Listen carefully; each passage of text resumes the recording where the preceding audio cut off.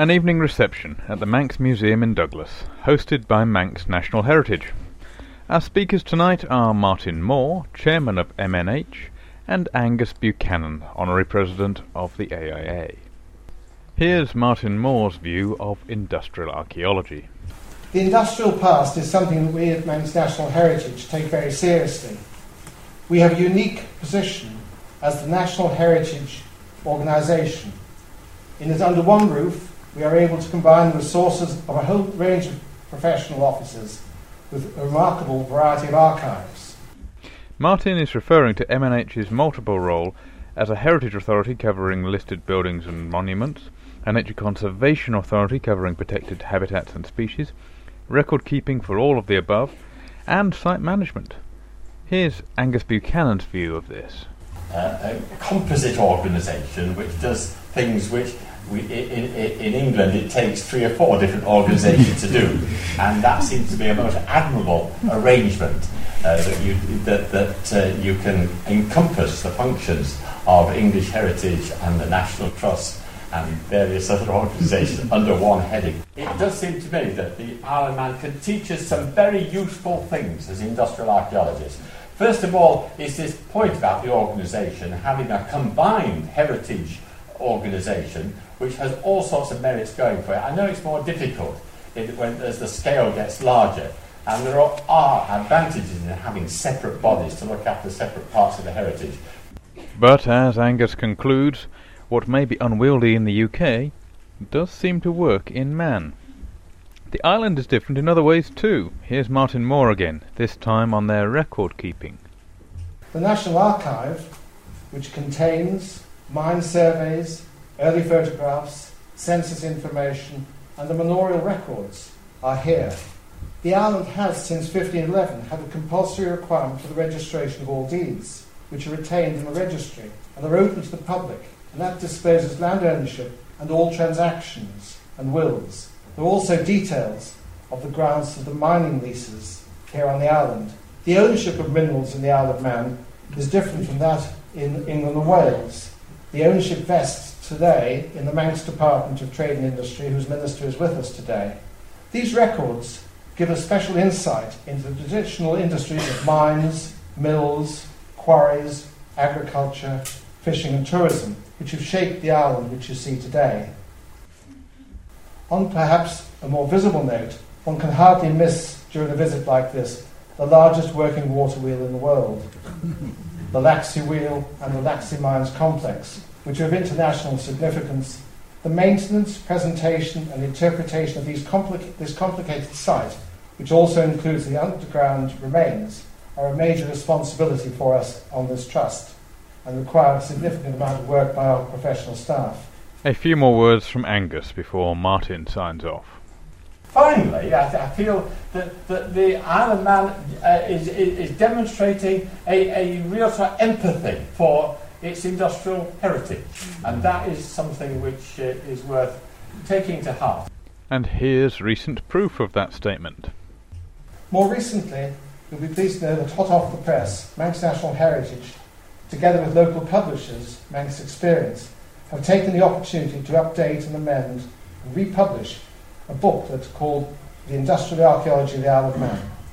This informative and highly illustrated book will be a gift to you each tonight, and I hope that you will take that away as a memento of your visit.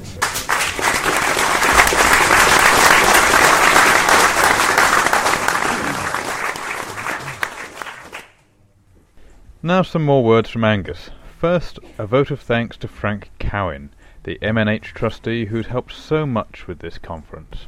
It is quite nice to say this right away. We are really tremendously grateful to Frank for turning out and doing such a wonderful job, both in briefing us about the industrial archaeology of the Isle of Man and then in taking us around today.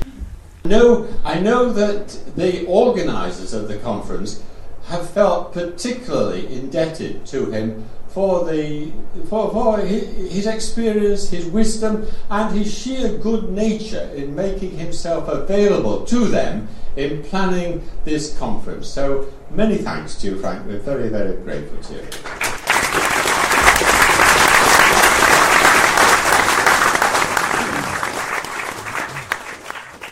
And to conclude, here are some highlights of Angus's after-dinner speech last Saturday, when he reminisced about the 1973 Isle of Man conference where the AIA was founded.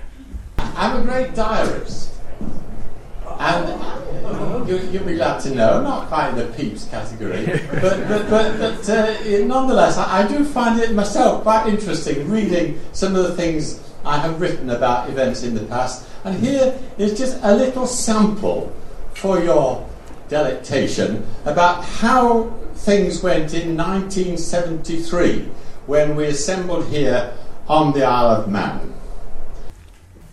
This is on Friday the 14th of September 1973. And catch bus to Port Erin. A very pleasant drive. I have forgotten what a nice island this is. Definitely our sort of island. Walk up to the Bellevue Hotel in bright sunshine, meeting other industrial archaeologists en route. The steering committee began with a business meeting to consider procedure. The Isle of Man people offered no explanation for the extraordinary delays in notification of the conference. I came to see it was in keeping with the remarkably easygoing Manx temperament. First session, John Butt on business, and then contributions from members. That's the end of this Friday's proceedings. We've not gone very long this time. Saturday the 15th, BIA conference, still no name. F. Cowan on the Laxey mines. After lunch, we departed by coach for Laxey with Cowan, beg your pardon, Frank, we didn't know you well then, giving us an interesting running commentary on sites on the way. It drizzled intermittently in the afternoon and eventually came on to rain. But for the spell while we were at Laxey, it was fine. And then there's some technical things about Laxey and the wheel, which I'll skip because we get to the evening business meeting. Establish an association with council and constitution. We were in business. Next morning, Sunday the 16th of September, a very good morning session with our new president, LTC Road, in the chair. But Tom looks far from well. He was ill again in July. I am the vice president.